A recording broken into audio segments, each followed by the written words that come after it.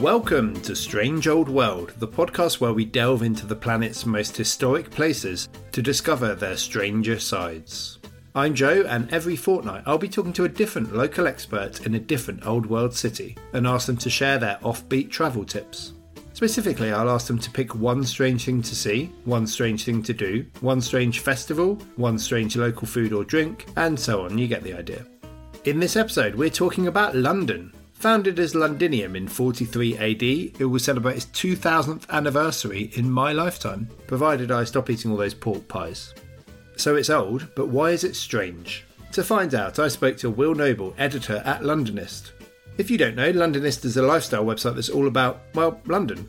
It's the go-to place for articles on weird London landmarks or bizarre bits of local history. So who better to talk to for this episode than its editor, Will? Also, to be honest, it helps that he's an old friend. I began the interview pretending I didn't already know his background, but as you'll hear, that facade quickly crumbles. In this episode, we'll discuss all sorts of strange London attractions, from Amy Winehouse's preserved poo to a clown church service. Fair warning, there's a bit of bad language. If you miss anything, all of Will's picks are up on our website, strangeoldworld.com, and stick around at the end for my favourite strange attraction in London. Okay, enough waffle. Here we go.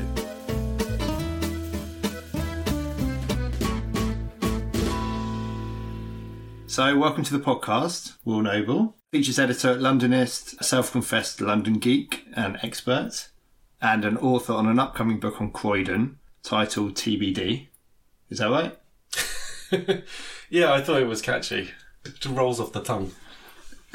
Okay, so first of all, tell me about your connection to London. Are you originally from there?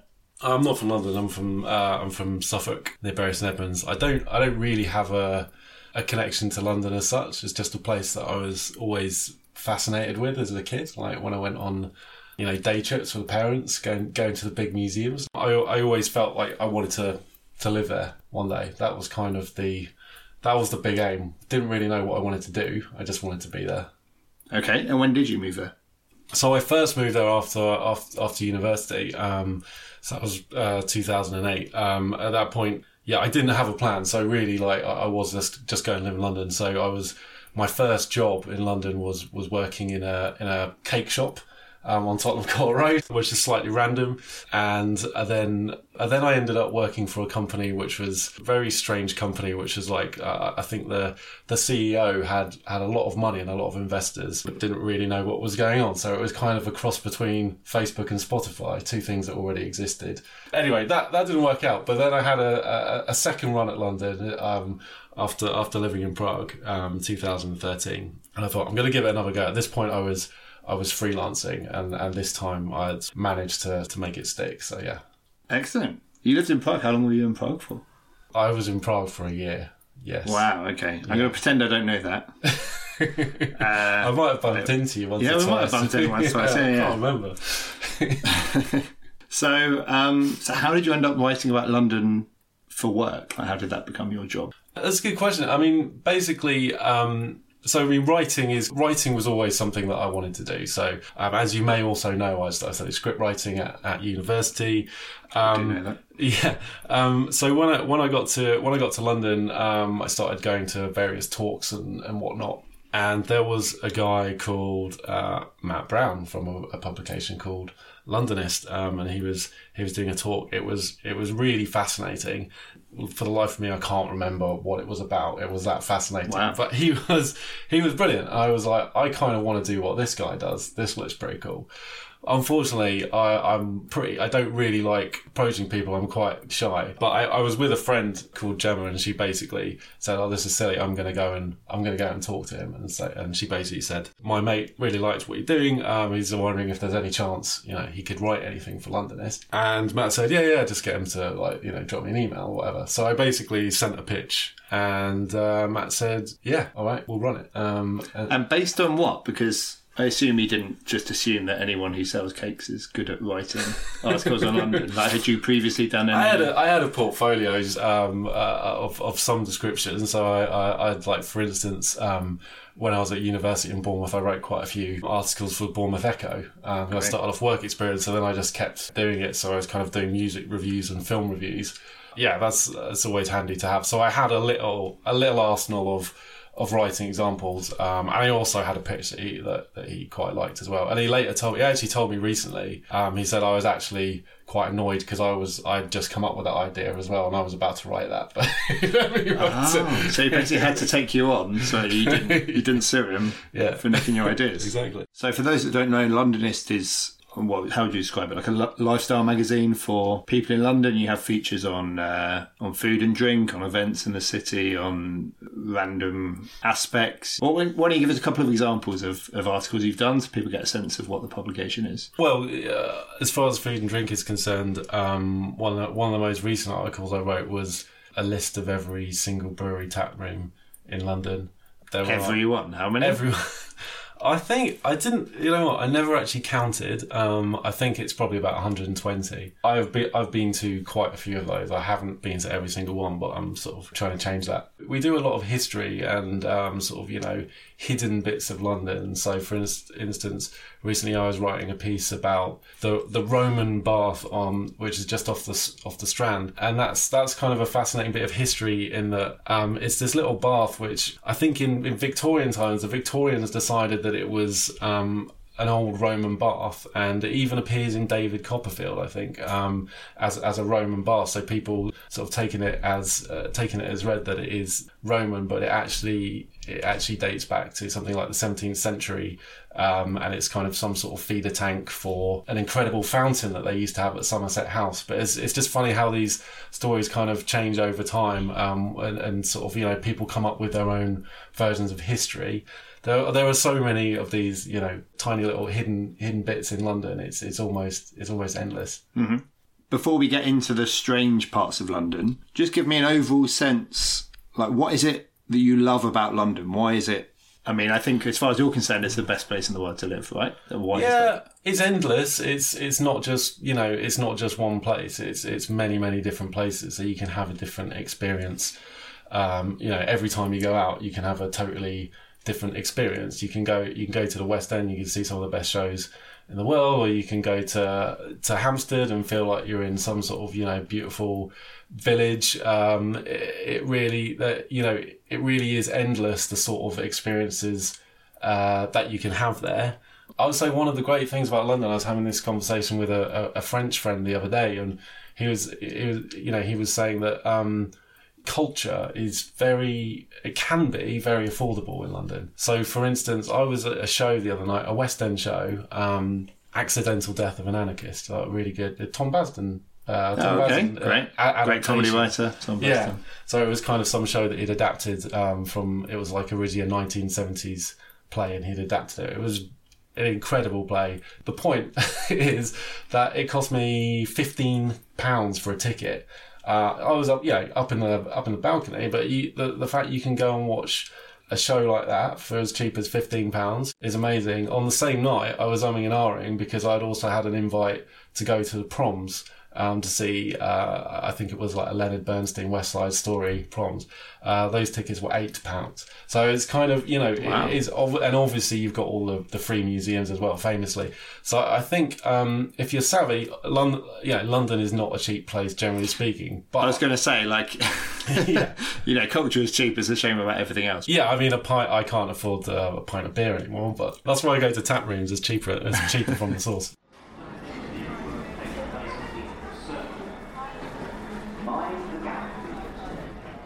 Time to move on to the meat of this puppy. Lovely phrase. Thank you very much. Let's delve into the weird and wonderful side of London with some of your personal recommendations of highlights. Let's start with a strange thing to see in London. So I think this is actually probably one of the most... London has an incredible array of museums, and there are lots of niche, very niche ones. So there's a British Dental Association museum where you can go and see old teeth. There's the musical museum. That's in a British teeth, isn't it? Yeah, yeah, Everyone's exactly. got old teeth. Yeah. The musical museum in Kew, there's an array of like self-playing instruments. There's so much interesting stuff out there museum-wise. I think that possibly the most obvious one, which I've gone for, is it's called the Last Tuesday Society. It's a place in Hackney.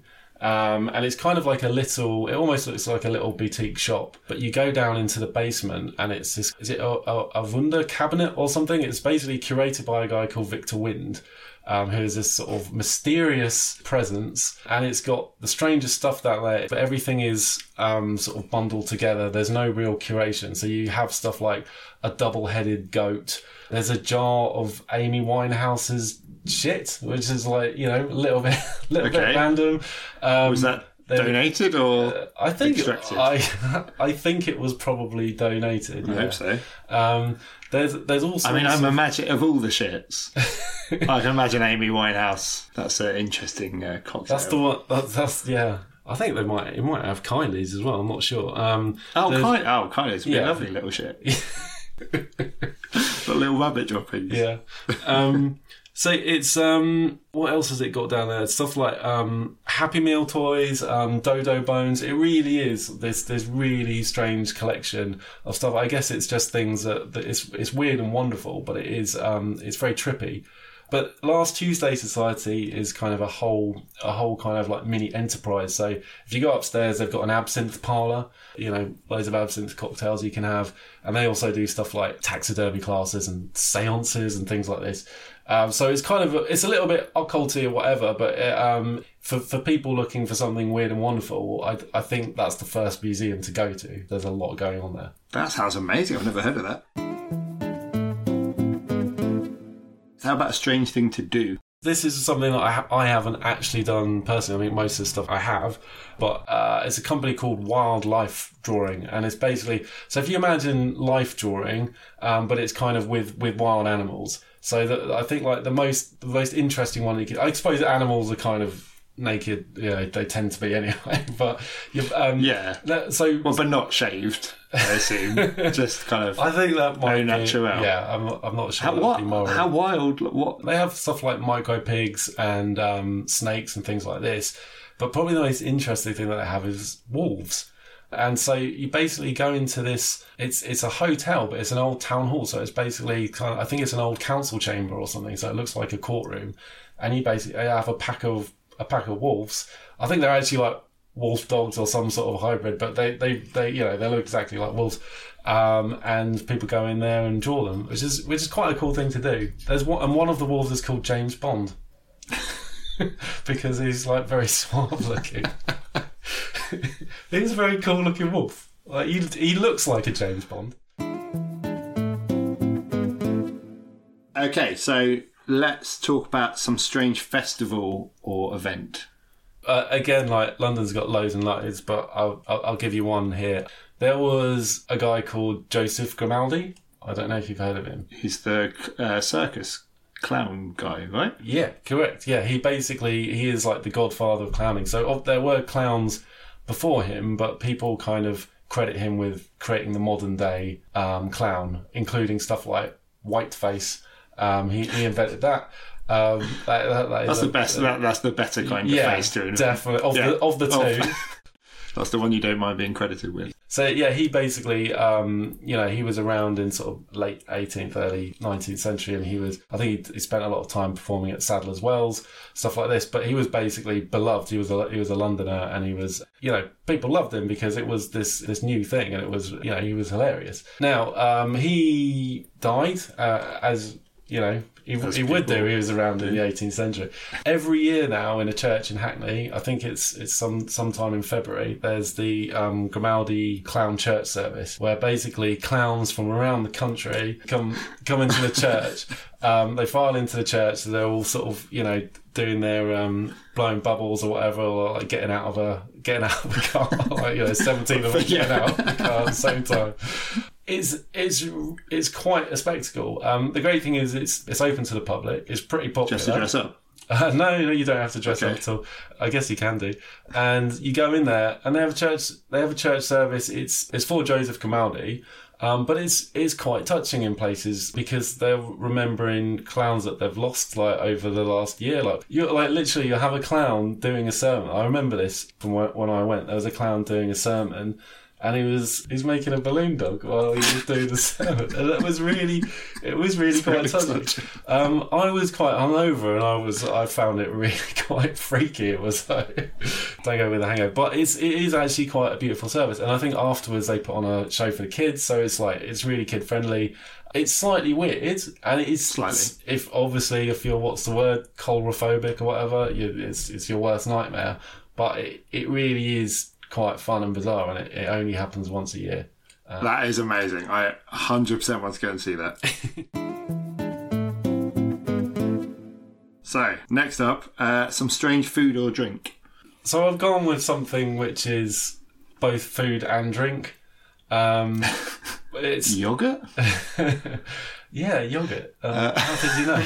It's the Muller Fruit Corner. There's a cocktail bar. It's called the Bar with No Name, but it's also on 69 Cobbett Row. So people call it that. It's actually very close to Boris Johnson's house, or maybe where he used to live. So if you ever see those videos of Boris Johnson like jogging out of a nice townhouse in London, it's right next to this cocktail bar. So I'm not sure if he's still there. So for all the Bojo fans out there, yeah. This is where to go. Yeah. So they kind of they have a cocktail, but it's kind of cocktail. It's kind of not. It's called a prairie oyster. So a prairie oyster, generally speaking, testicle, right? A buffalo testicle or something? No, I don't think so. I'm sure that's a thing. Where are you getting in America? I'm sure they call it prairie oysters or buffalo testicles. Have I made that up? Yeah. Did I just dream that? I think. We'll find. Okay, let's forget that bit. You tell me what a prairie oyster is. Well, I think traditionally a prairie oyster is basically it's like a hair of the dog. So it's like an egg yolk with like loads of Tabasco or hot sauce, and you knock it back. Mm-hmm.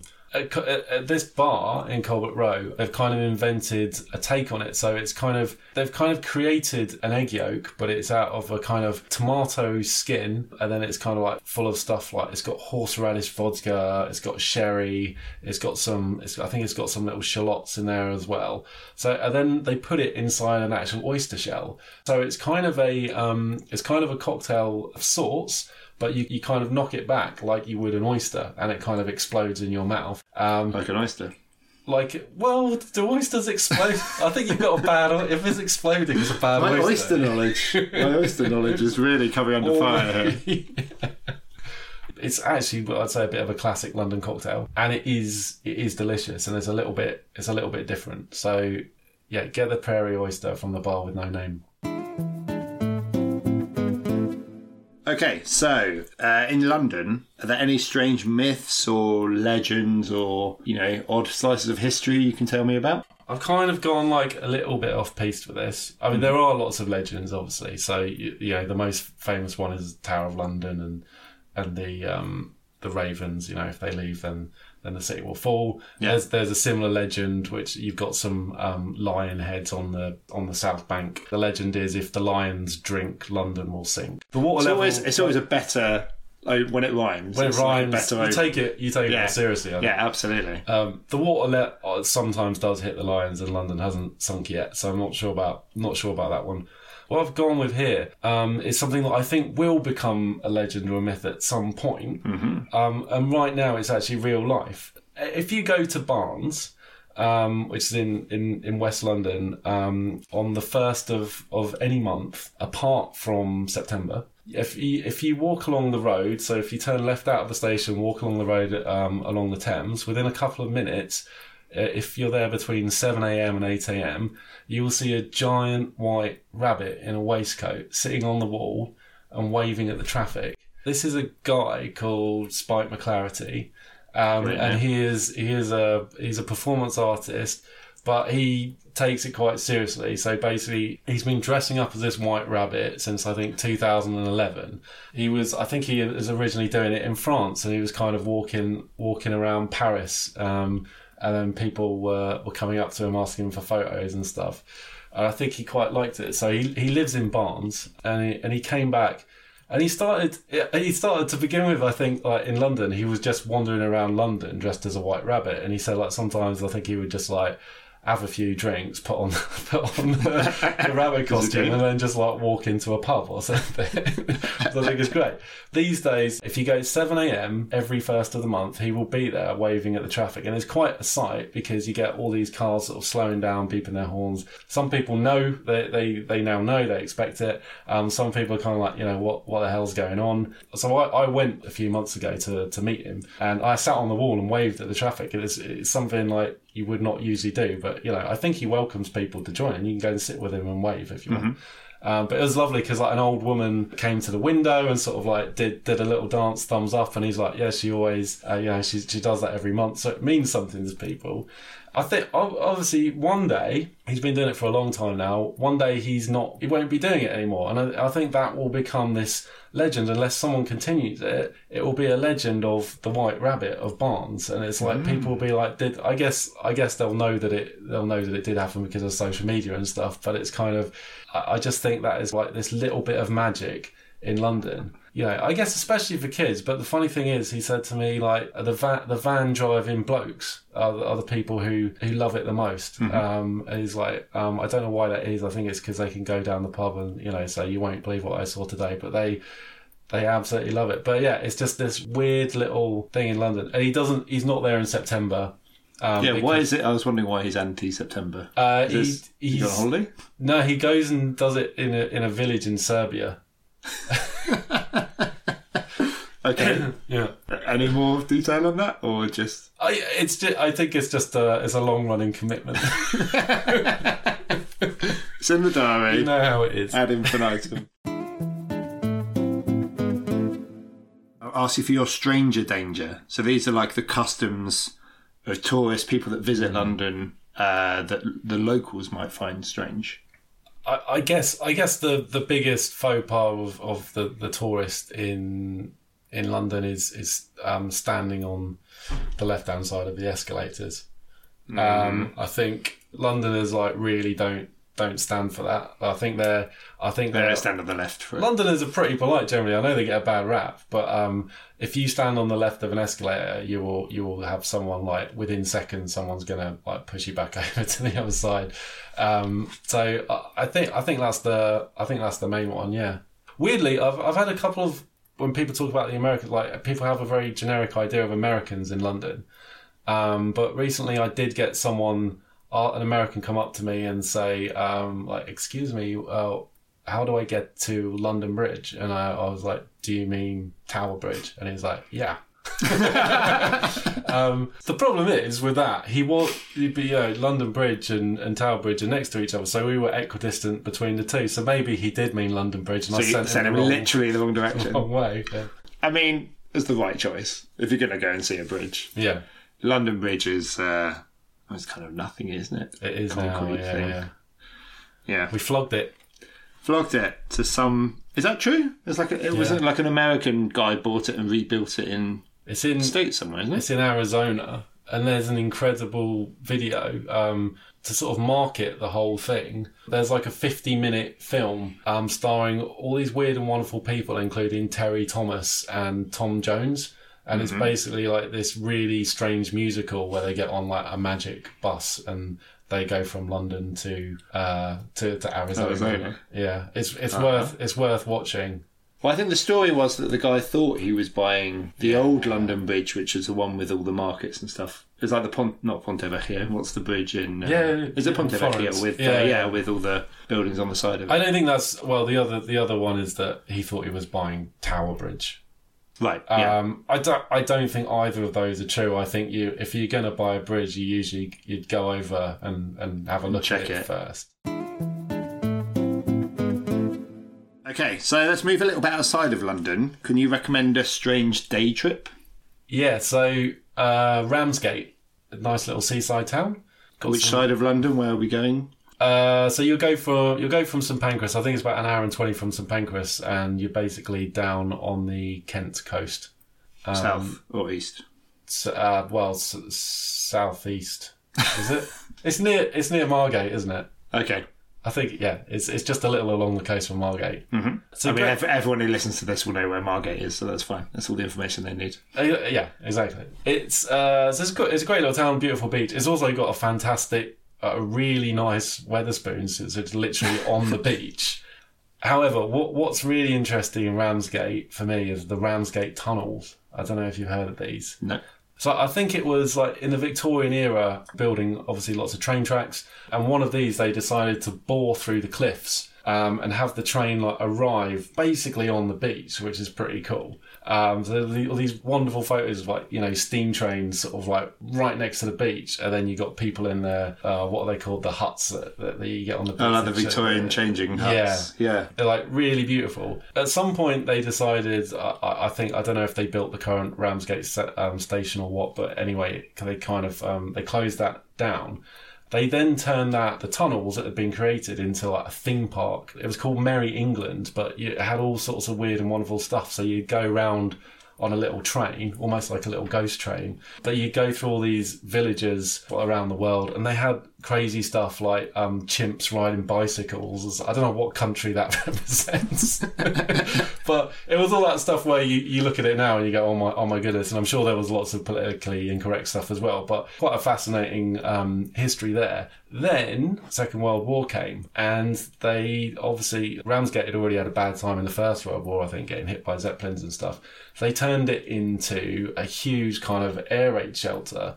But it was more than that, because they basically turned it into like a town inside the cliffs. And so people kind of, they like put up blankets and sheets and sort of created their own like little living rooms or whatever, or bedrooms.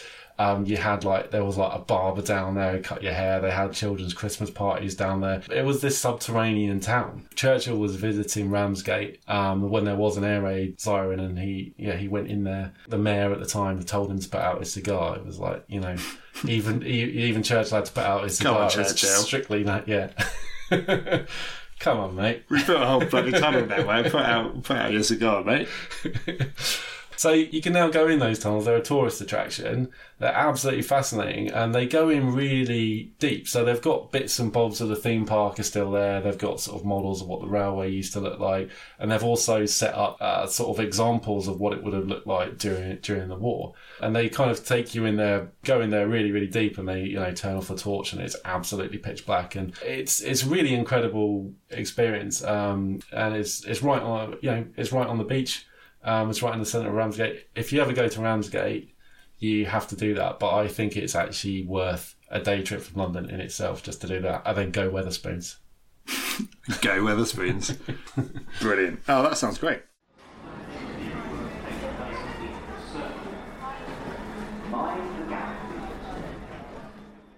Now, if you can give me some straight-up recommendations for London, things you would recommend for any tourist. So I think a great way to get to know London is by doing a walking tour. There are hundreds and hundreds of different guided tours of London you can do. A couple that I would really recommend, Look Up London, walking tours by someone called Katie Wignall. She's absolutely fantastic. She kind of takes you into the nooks and crannies of the city. So, for example, there's one where she'll take you into the pocket gardens in the city of London. What are pocket gardens? Just small gardens, really, some hidden gardens. So there's St Dunstan in the east, which is it's kind of become a little bit famous now, but it's sort of ruins of a Wren church, which have been turned into a beautiful garden.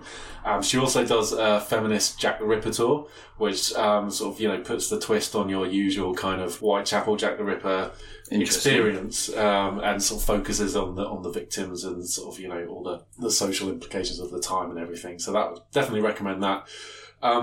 Black History Walks, another one where they do lots of different walks and experiences around London.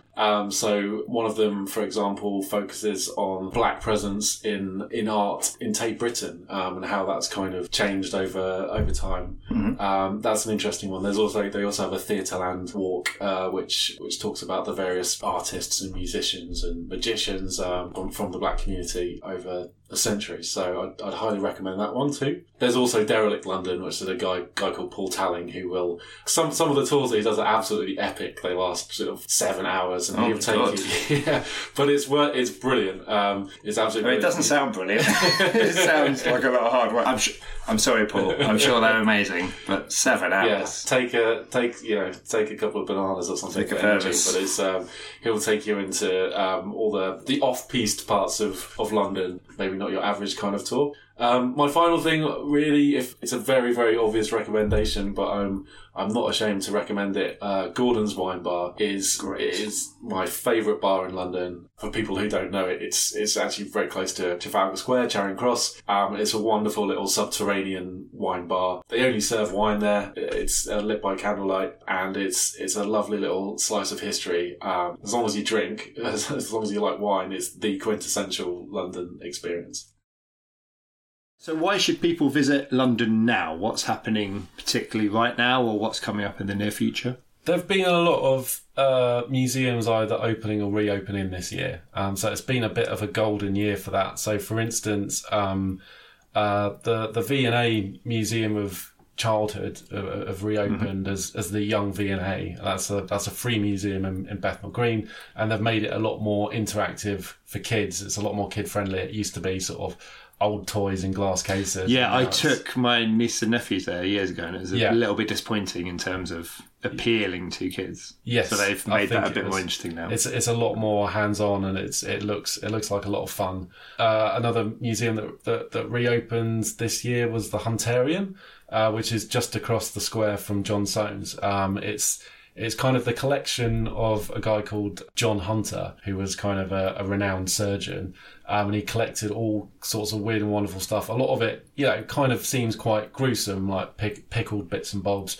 And I think there's Charles Babbage's brain. Charles Babbage, the computer yes. guy. Uh-huh. Yeah. I think it's one of those things where, you want to have your breakfast first, but it is really quite fascinating. And, obviously you might see it as a bit gory and whatever, but, at the time, this was really important research that was being done, Apparently he, died by accidentally, giving himself syphilis. And, not a great way to go. Last but not least, just to end on a strange note, what's the strangest sight you've seen anywhere else in the world? A few years ago, I was in Basel, which is an interesting place in Switzerland. You've probably been, I imagine. I have been to Basel. You've been everywhere. But I went in the summer, and there's just this incredible spectacle of just hundreds of people jumping in the river. And they get carried down the river in the current. And so that's kind of part of it. So they've basically got these little waterproof pouches where they put their phones and wallets and whatnot. They chuck these pouches into the river, which just start moving downstream. And then they jump in after. And so you just got a sight of hundreds of people being sort of carried down this. I like a good swim, and that's probably the most memorable swim I've had. That was fantastic. Oh, you took part in it? Yeah, I jumped in. Oh, great. Yeah. So is it a race, or is it just... No, it's just what people do in the summer. Human poo sticks. Exactly, yeah, exactly. You just got to dodge the odd tanker coming down the middle of the river, and you're good.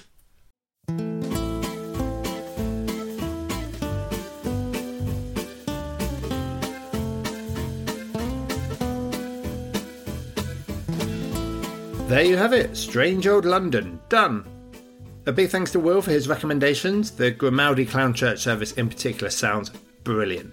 If you fancy going, it's on the first Sunday in February. Remember, all Will's picks are now up on our website, strangeoldworld.com, along with a map to help you find them. You can also check out Will's latest articles at londonist.com.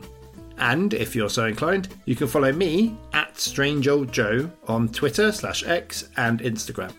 Before I go, I said I'd offer up a strange London pick of my own, so here it is, the secret Masonic temple in the Andaz Hotel on Liverpool Street. I went a few years ago during the Open House Festival, and it's beautiful but bizarre. This opulent temple with marble floors and gold thrones and an amazing ceiling with a giant star pointing to zodiac signs. It's weird. It's often closed for events, so check online before you visit, and if you can't make it work, jump on the tube to Holborn and visit the Freemasons Hall instead. Okay, that's it for today. Thank you for listening, and we'll see you next time to discover the stranger side of another old world city. The music is by William King, and this was a Junior Productions production.